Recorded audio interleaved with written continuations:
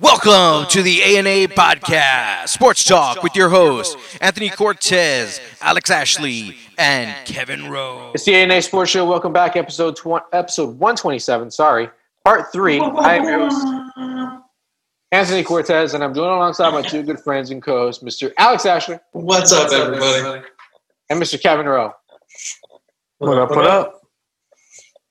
Part 3 of another week here, and we're going to do something a little different and also fun called The Doctor Is In.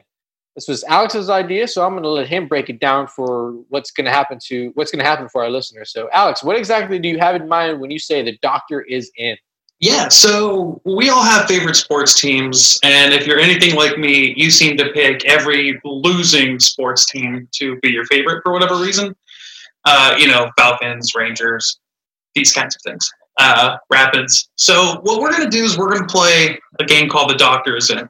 What each of us are going to do is we're going to pick a team, individual teams, and we're going to pitch a case to the other two, basically saying, here's what the issue is, here's how you fix it now, and here's how you fix it long term. And then we're going to kind of come up with the best plan possible between that. So, for example, I will be talking about soccer in the United States. I will say, here's what's wrong with it, here's why it's wrong, and here's what we need to do to fix it, both now and later. And then from there, you guys, the two will pitch in. I like this idea, don't like this idea. We'll come up with a plan to fix soccer, and then we're definitely going to send these off to the governing bodies of all of these things that we're talking about, because we obviously have the answers. Oh, there will be a letter written for all of these. There will be. In probably all caps, let's be honest. Probably all caps. And in letterhead. So. Oh, yeah. Yeah, from the office of A&A Sports Show. This is serious. Situation. This is very serious stuff. This is not a joking matter. Our first doctor is going to be Dr. Kevin Rowe. He studied at the University of Northwestern's back alley. So, Doc, tell us what's going on with your patient.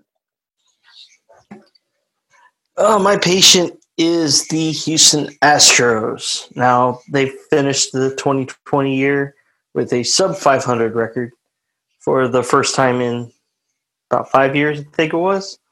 But they still ended up a game away from the World Series.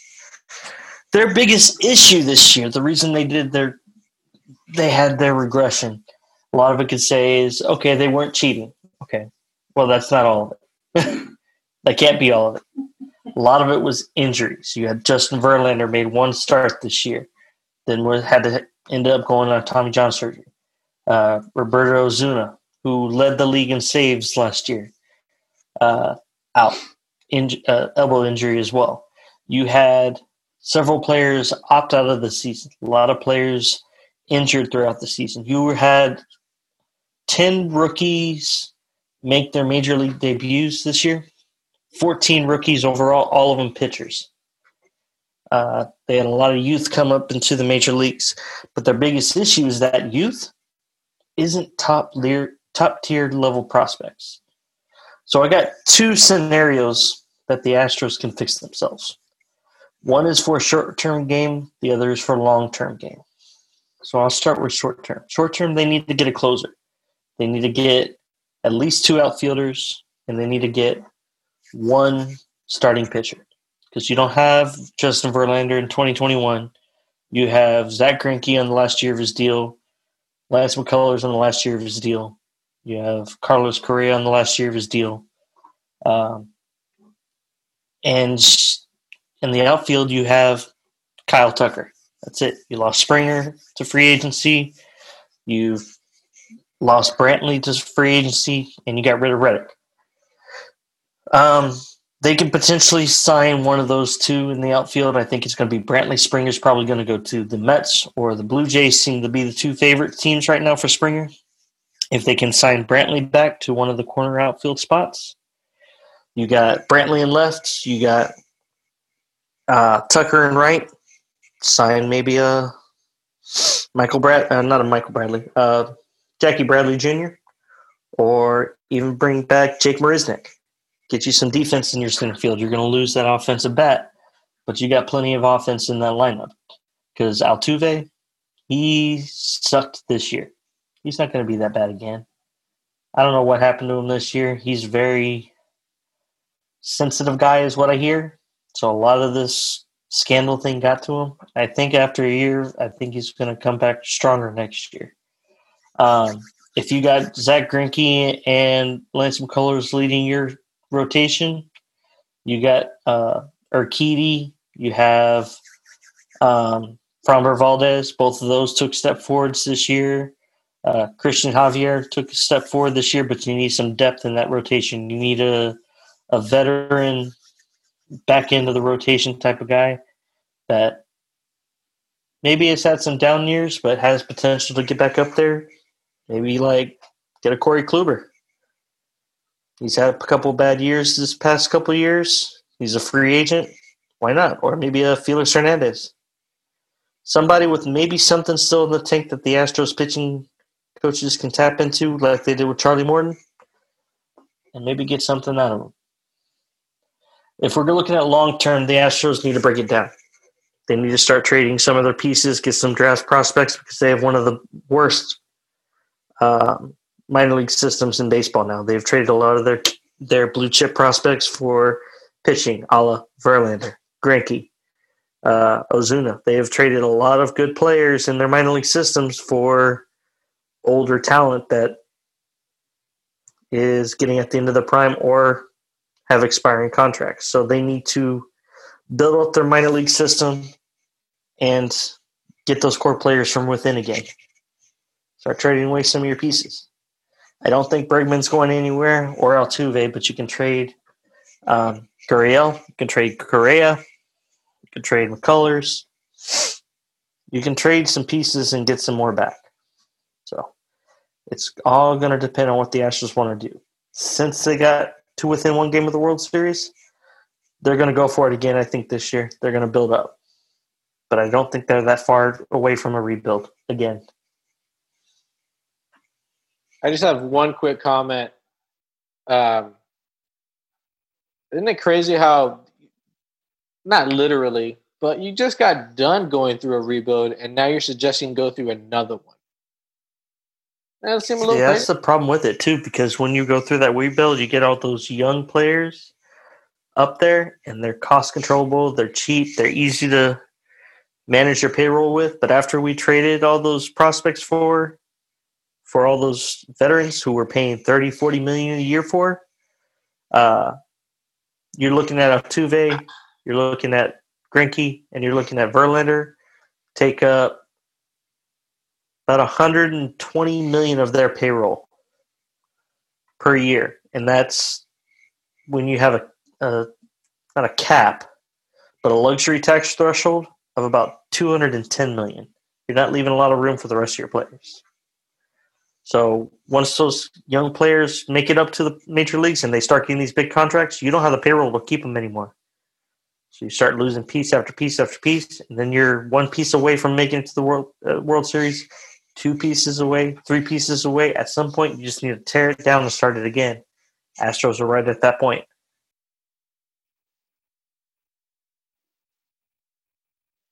Alex, any questions or not questions, but comments? So I'm thinking about it, and I agree with some of the stuff you said. I think the best short-term solution is really just reload the outfield and get a closer. You don't really need pitchers right now because the thing is like you said, you had so many kids come up from the minors, and they played pretty well. You have a lot of guys right now who are going to be just fine. And with those guys who had no experience, like you said, one game away from the World Series, right? So I don't even think you need to touch your starting rotation and most of your bullpen except for getting one reliever, right? I think the big thing is just reloading that offense, especially with offensive talent, or reloading the outfield, especially with offensive talent, because we can almost guarantee that Bregman is going to be a core in that offense again. He did great at the end of the year. He's going to pick it up again. Sure, you lost Springer, but you have Correa still, you said? So, yeah, you have Correa. He's going to step back up. Altuve's not going to be that bad twice. You're going to get some production from your first baseman. You're going to get some production from the catcher, depending on who it is. But really, if you can kind of upgrade that outfield, you could probably win now. You can get close to, if not the same spot as you were now, and every one of those new guys has that much experience, that much more experience than they did last year. So I don't think you need to do as much as you think you need to do if you're trying to win right now. Especially because you have Verlander coming back the year afterwards. So even if you don't win next year, potentially his contract's up after 21. I imagine they're probably gonna want to keep him. I don't really see them letting him go. You know what I mean? Unless y'all play terrible next year. If it turns out terrible next year, they'll probably release him and start trying to trade away everything else and rebuild completely. Because what is it? I think it's like, every 7 years you need to do a rebuild or something like that, right? And they've gone through 4 of them already. So you'll be about the time where you need to go through a rebuild. So I think probably best case for the Astros is just rebuild now, actually, the more I think about it. Start now. Don't win next year. Don't win the year after. Don't even worry about it. Trade away everything. Give it to some guys who are closer to it now. Get some great prospects. Build up that minor league like crazy over the next 3 years. Get some good draft picks. And then go on another 3 World Series in a 4-year run. I will debunk you on one thing about the pitching staff. That's 5 starters. They don't have anybody else for depth for their starting pitching. And you got to remember, McCullers came back off of this Tommy John surgery, missed some time this year. Urquidy missed some time this year. Greinke is older. There's chances that he could get injured easily and miss some time as well. So you need some depth in that starting pitching area, and they don't have the depth in their minor leagues to back up in case somebody gets hurt because they've already pulled them all up. That's who we saw last year. They don't have the depth in the minor league system to replenish if somebody gets hurt. So they need 1 or 2 guys at the back of the bullpen or back of that rotation just in case somebody gets injured. But the game is moving away from true starters and into bullpen situations. You see games where you have bullpen guys starting.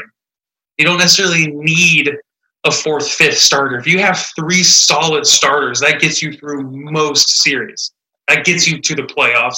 And then after that, all you need is a couple of good – if you get I hate to say it, but like a Joe Kelly or somebody like that, right? I'm not saying get him per se, but somebody who can kind of start or close or pitch in the middle, somebody really versatile like that, right? If you get like a guy or 2, somebody who can start if they have to. Didn't James start a few games? Josh James did, but he was injured off and on throughout the year as well. Sure, but supposedly that didn't happen again. But you get guys like that. And when he did, he was inconsistent. Right, but you go more towards bullpen games, especially if you're rebuilding already, because that's the way the majors is going in the first place. So you don't necessarily have to get those starting guys if you don't want to. And even then, like I said, in 2 years, if you trade everybody away, get a ton of prospects, you re-sign Justin Verlander, you keep an aging Greinke, that's still a pretty good starting lineup, or a pretty good rotation, especially if you have good middle reliever starters. You know what I mean? Real quick, before we have to move on to the next doctor, is Springer gone? Like, is he just opted out of re-signing, or what's the situation with Springer? He's a free agent. Technically, the Astros could still sign him, but it doesn't look like they're going to be able to afford him. The Mets and the Blue Jays have come out as the favorites to sign him right now. Gotcha. Okay. Somebody call JD. Right. And as far as your bullpen scenario with the Astros, at one point during the season, they had one person in their bullpen that was not a rookie, and that was Presley. Mm-hmm. And the biggest issue with that is, again, you pulled up all these rookies from the minor leagues. You don't have any depth to back them up. So if you have to move them to a starting role, or if you have to have that extra arm in the bullpen for a bullpen game, you don't have it. And it was like 3 or 4 of those guys in that bullpen hadn't pitched above AA before last season. Not a single inning. And there were a couple of them that hadn't pitched above A ball. Mm-hmm. So the Astros don't have the depth that they need at pitching right now. They need some innings eaters. So even if you get that back end of the rotation guy, even if you don't put him in the rotation, then at least you have a long guy to put in your bullpen. Yes, they need a closer. They do need a closer. Presley did okay in that position last year, but he's more of a late inning setup guy. But you need an innings eater in that bullpen or back into that rotation. That's where they need to find. I would say like Corey Kluber would be a great pickup for them. You can't have him if he can stay healthy. You're not getting him again. You don't want him again. Yeah, I think they need a restart now. I think you probably should just blow up and restart now. I agree with you, but I don't think they're going to because two reasons. One, because they were one win from the World Series, and two, because you're bringing Dusty Baker back, and you're going to have more respect for that guy than trying to say, hey, we're going to start rebuilding with you on your last year of your contract. They're not going to do that to him. Next doctor's up. I'm not going to need that. I'm not going to need that much time. So, Alex, go ahead. Next doctor. No, after you. Go ahead. So this doctor, Dr. Cortez, printed his degree off of Microsoft Word after copying it from the internet. So, Dr. Cortez, what you got? Hey, don't hate, man. Mine's pretty simple. I think that the college football playoff system is no talking shit on mute. No taking. Hey, a degree counts. No, we're not talking shit. It's not about how he's like, we can go. I said you go like the whole half hour on the Astros, man. Yeah, no, I had to stop you, Kev. I'm sorry, but I had to stop you.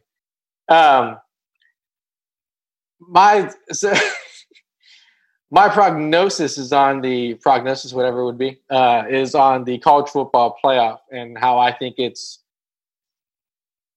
I'm not going to say broken, but it could be fixed, in my opinion. I just think having a top four and only limiting it to top four is kind of unfair. I think you need to expand it. What you need to do in the long term to fix it, obviously expand it. But in the short term, hey, let's try maybe next year, maybe in 2 years, let's try expanding it to 6 and see, or not 6, 8, and see how that works.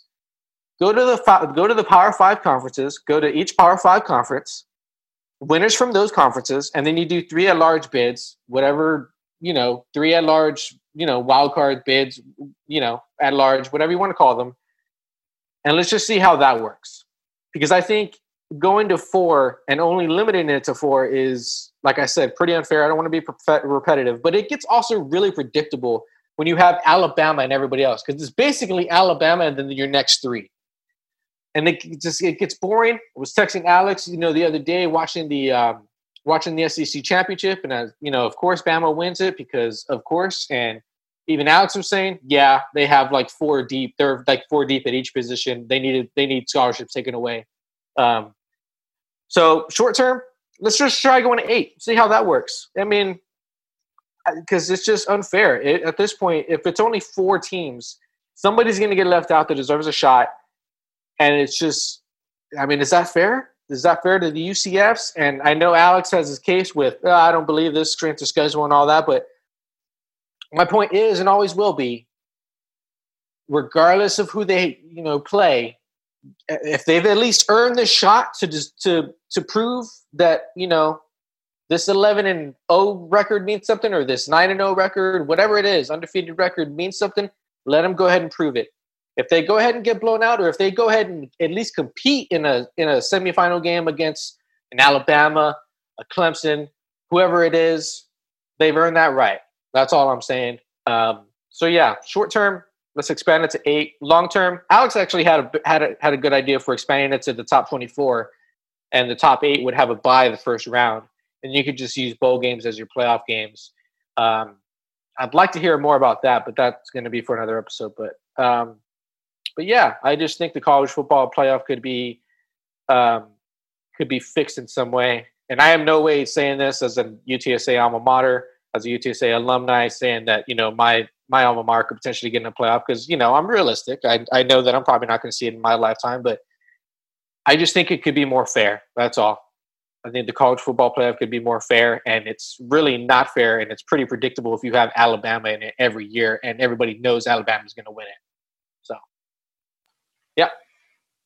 Yeah, see, we were talking about this earlier in the week, and I agree with this plan 100%. And not only for the fact that we're getting every one of the top Power 5 conferences involved, because right now, if you're taking Pac-12 champion Oregon versus SEC champion Alabama. Yeah, Alabama's going to win. But if you are guaranteeing a spot for that conference champion in the semifinals every year, I think what it also opens up to is more parity, because more recruits will go to some of these other schools in other conferences like the Big 12, like the Pac-12, to get more exposure. Because, okay, if I get on this in this school at the Pac-12 and we win the conference championship, we're in a New Year's Six Bowl. We're in one of the games for the national championship. We have a chance to win the national championship. So I think you're going to see better recruits going to these other schools and other conferences, not just the SEC, and create more parity. And I think that – so, yeah, I agree with your take on this 100%, Anthony. I think that is one of the biggest ways to fix college football and create more parity is to create a more even field by expanding it to at least 8.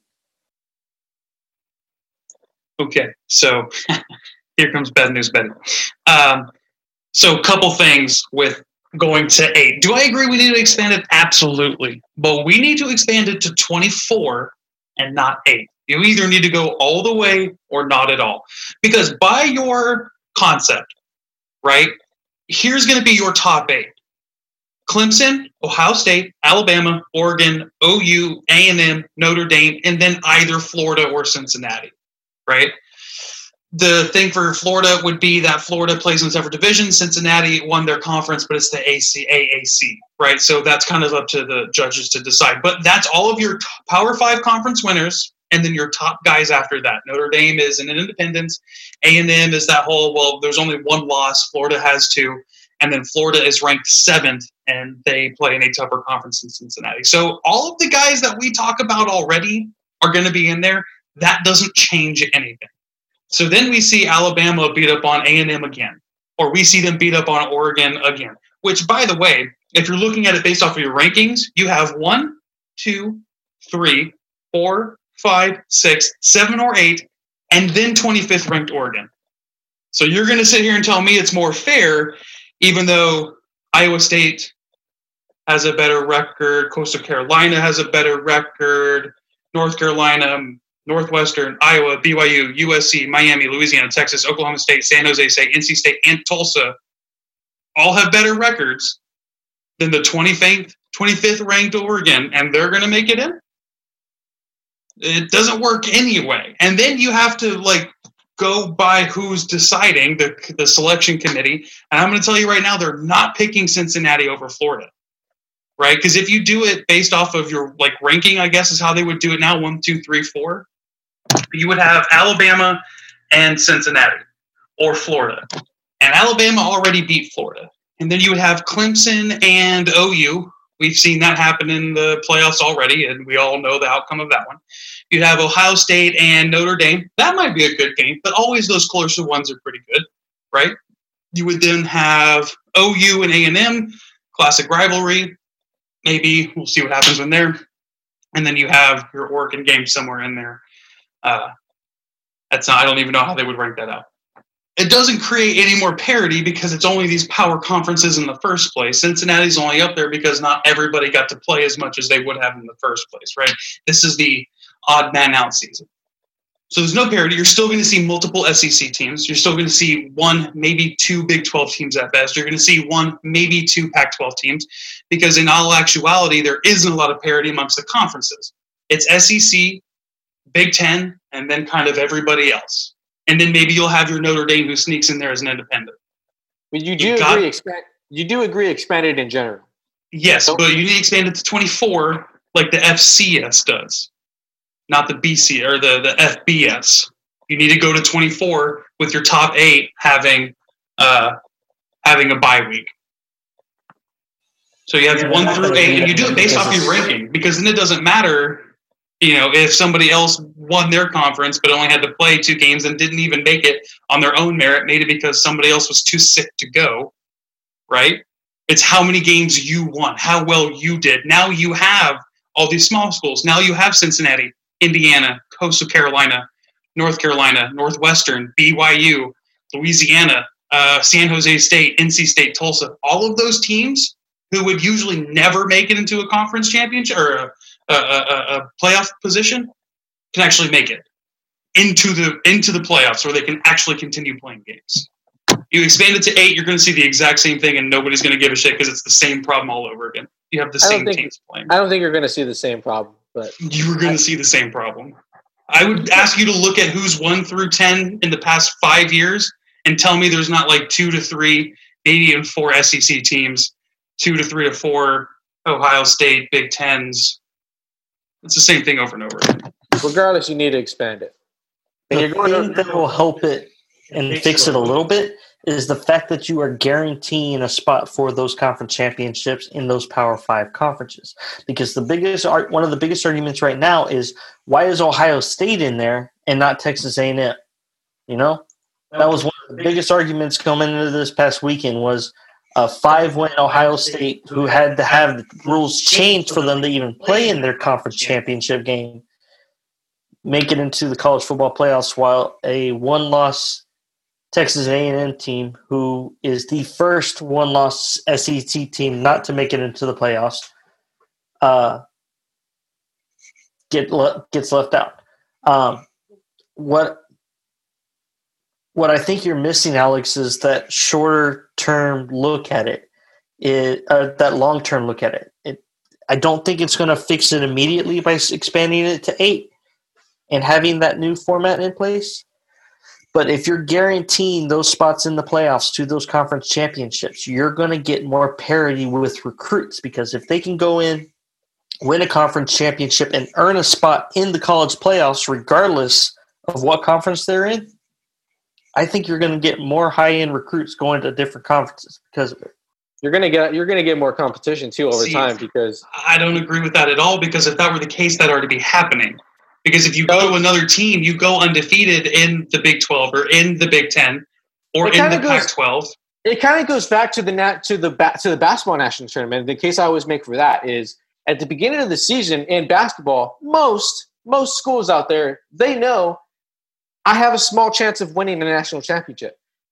In this case, and if you include the Power 5s and 3 at-large bids, I agree with you. We need to expand it larger. Like, if you go to 1 through 24, then yes, let's do that. But for the case of Power 5s or for the case of Power 5s and your 3 at-large, you make it more competitive over time with that too. Because if you guarantee the spot for the Power 5 champions and 3 at-large, then those schools and those conferences, they will recruit better and they will, be more competitive over time, because kids will want to compete for a national championship. They know, if I go to a Power 5 school and we win, if I go to a good school and we win, I have a chance to potentially compete for a national championship one day.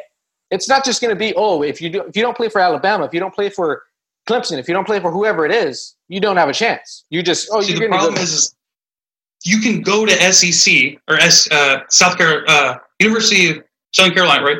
Trojans. You can go there. Go to USC. There you go. Win out. Win the Pac-12. Go undefeated, and you will be in the college football playoffs. That will happen now.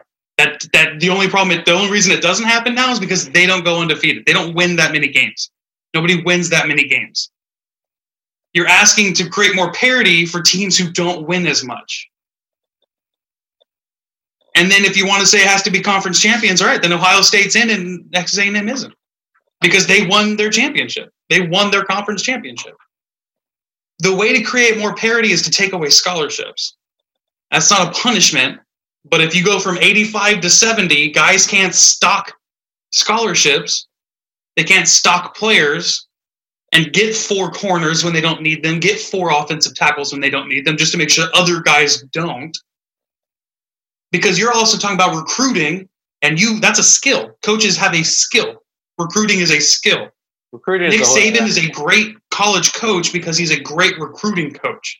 Yeah. Same with Dan Mullen. That's what happens. That's why guys go to the pros and are terrible, because they're not good as recruiting, because that's not a thing in the NFL. Nick Saban is not a good NFL coach, but he's an amazing college coach because he understands recruiting is more important. Jim Harbaugh is not the best recruiter, but he was a great NFL coach. Great. He was a very good NFL coach.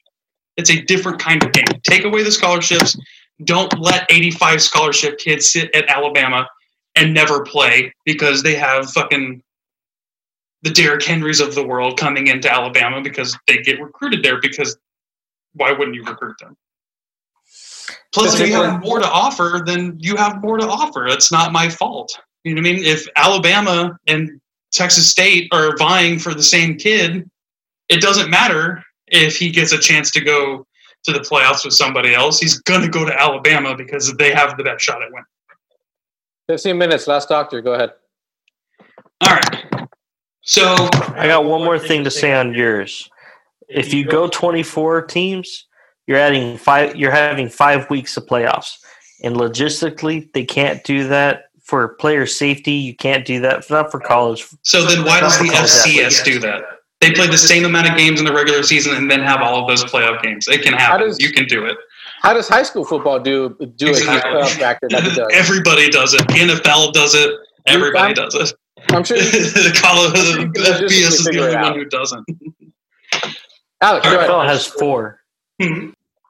Okay, so there's one more game in high school, or one more game in. There's also a lot less teams, Kevin. True. All right, yeah, because you have only 4, 8, 12 teams at most that would ever make it to the playoffs. 14 this year. 14 this year, but 12 usually, right? Yeah. Anyway, all right, Dr. Ashley here. I totally forged my own paperwork. I didn't even get a degree. I didn't even print it out. I just lied my way into the building. So. And the lie was for freaking Texas State's radio school over in El Paso. I don't even think it had that much of a name. So I think this is like from the desk of, my dad, who just decided I was going to be a doctor one day. So I'm doing Southampton. Or was it Southampton Institute of Technology. I'm a shithead, baby. It's actually a good movie. An explosion of flavor. Okay, so I'm looking about my wiener. He's over here just like, yeah. Okay. So I'm looking at soccer. The U.S. wants to be competitive at everything. Literally everything. We want to be the best at everything, right? And we are not the best at soccer. We are so far behind many, many, many countries, neighboring countries. But Canada, Mexico is decades ahead of us right now, right? And there's a few problems with the way that we're doing it. We're not developing talent the way we need. We're not developing talent in the States. We're not even developing talent as a whole. And the biggest killer of our talent is college soccer. If the U.S. wants to be a better soccer nation, every college needs to cut soccer from their program. At least men's soccer. Women's soccer is a little bit different. We're already light years ahead of everybody else because we have the freest country, one of the freest countries, and we have the most women athletes in the world. That's why we dominate in a lot of like Olympic sports. We just have more women athletes per capita. In every other country, there are more male soccer players per capita in other countries than there are in the United States, and we're fucking huge, right? Couple of things. Number one, it wouldn't even be a problem for the school to cut men's soccer because they're not making money on it anyway. Matter of fact, I think a lot of the reasons why they use it is maybe for notoriety at best, just to get more scholarships, more kids to come into the door. They're really just looking for government handouts for the most part. They're looking to get that money in, but the problem is they're not getting money in from soccer. They're getting money in for football and then passing it on to somebody else. And we saw that this year when a lot of programs had to cut, or a lot of schools had to cut programs because football wasn't being played and they didn't have the money to pay for it anymore. So it would save the school money. But here's the problem. When kids are not dedicated to soccer alone, they will not improve at the same rate everybody else does. Overseas, what happens is clubs, right, like Manchester United or Barcelona, will have teams all the way down to 3 or 4U. That means that there are kids who are 3 or 4 years old who are signing professional contracts to play for clubs. And they played at 3 to 4U, and then 5, 6, and then 7, 8, and 9, 10, and 11, 12, and then they play for their youth academies. And they play for their youth academies until they move up into their senior academies, or into their senior team. And then they're a backup on the senior team, and then they're a starter. Some kids are so good, they just surpass a lot of these things. Guys like Messi, who was so good growing up in Argentina, where all he did was play soccer, who got signed by Barcelona when he was a youngin', 16, 17, 18, and it became the world's best soccer player after that. The problem is that kids are not focused on soccer in the States, and the reason is because our goal is to make it to play in college as opposed to play in a dedicated soccer academy. SAFC club here in San Antonio had our very first homegrown player who played all the way from like 5, 6U, who now plays for the senior team, who's a starter on SAFC. And he's probably one of the best ones that we have right now because all he did was play soccer.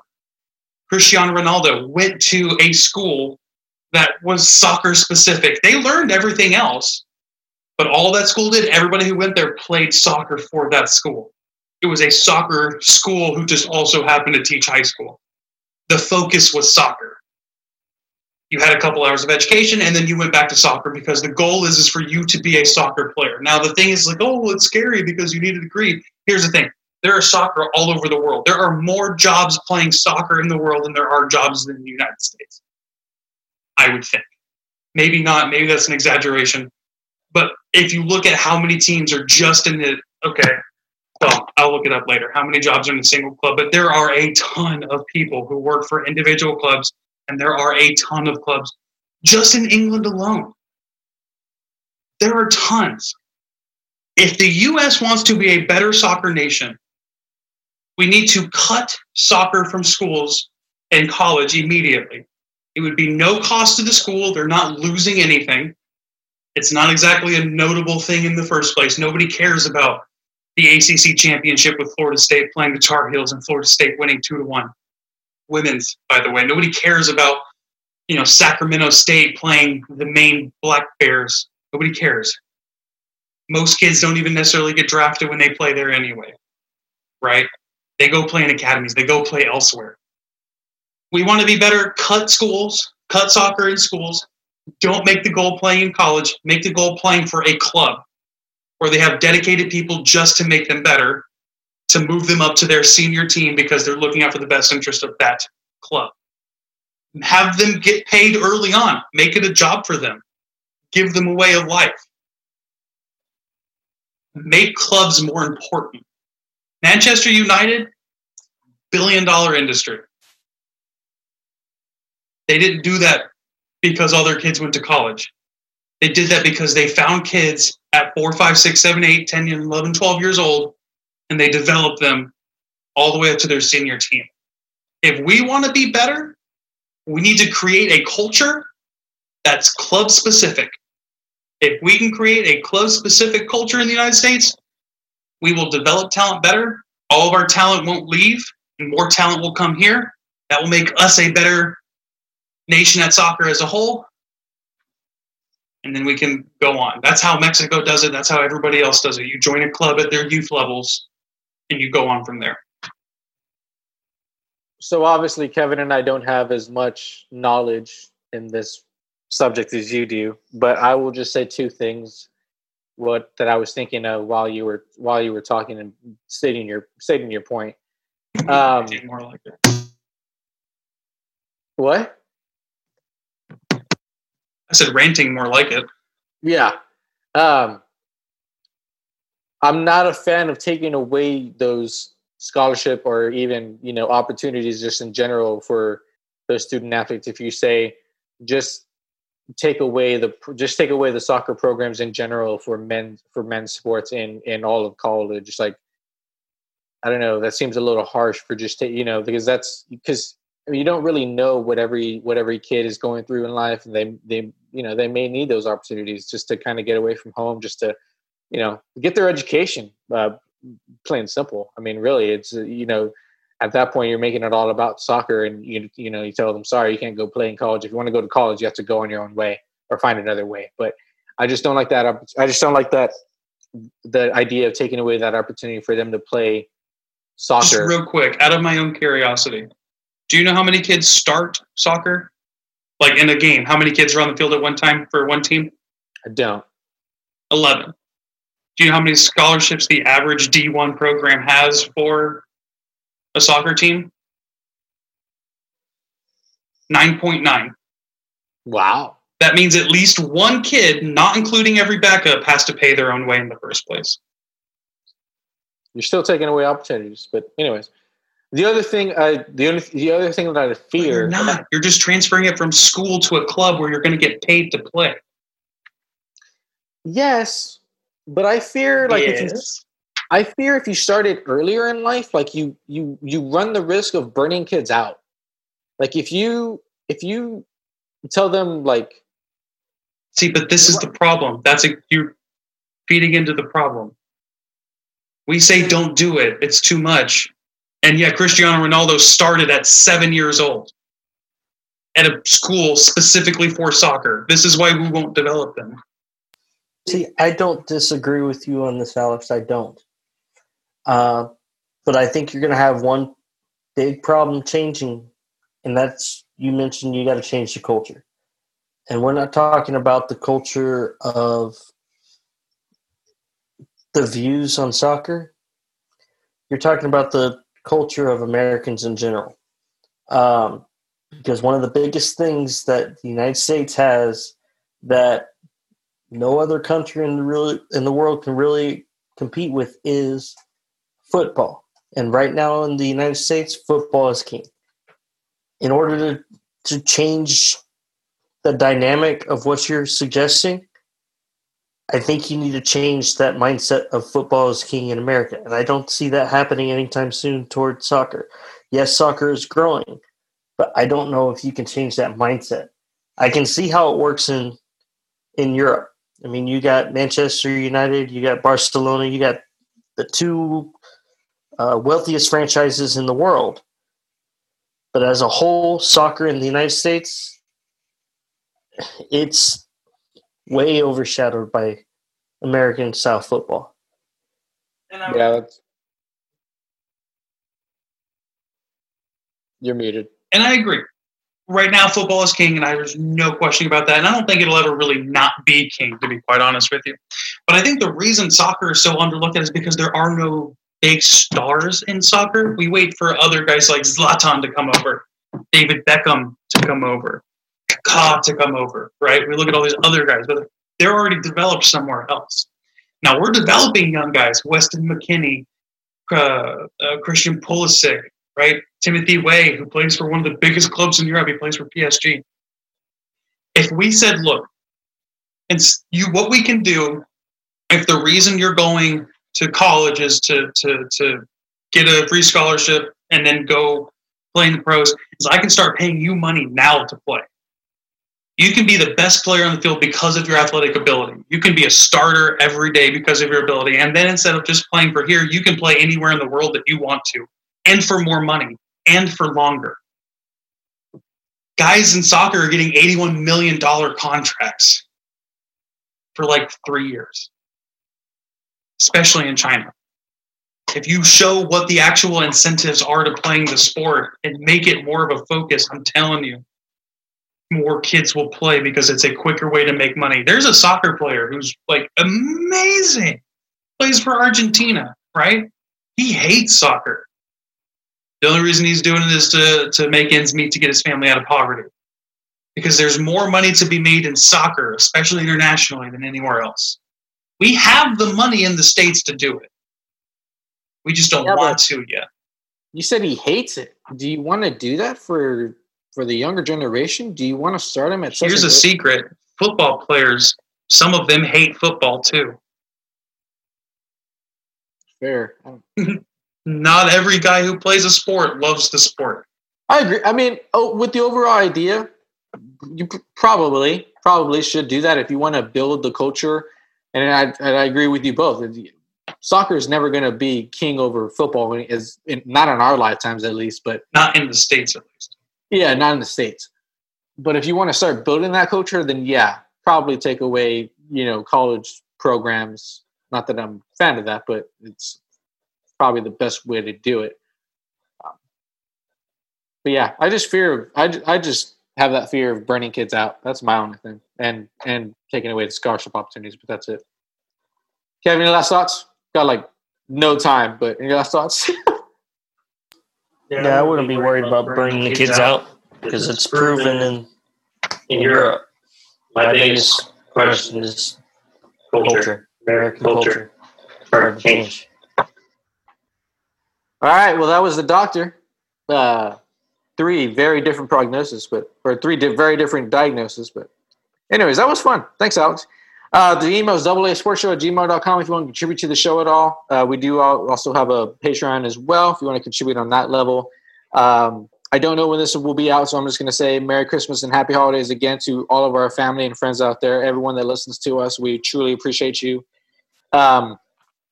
Continue to be good to yourself and be good to each other out there. Don't drink and drive. Don't text and drive. Be safe, please. Wear a mask. And with that, we'll see you later.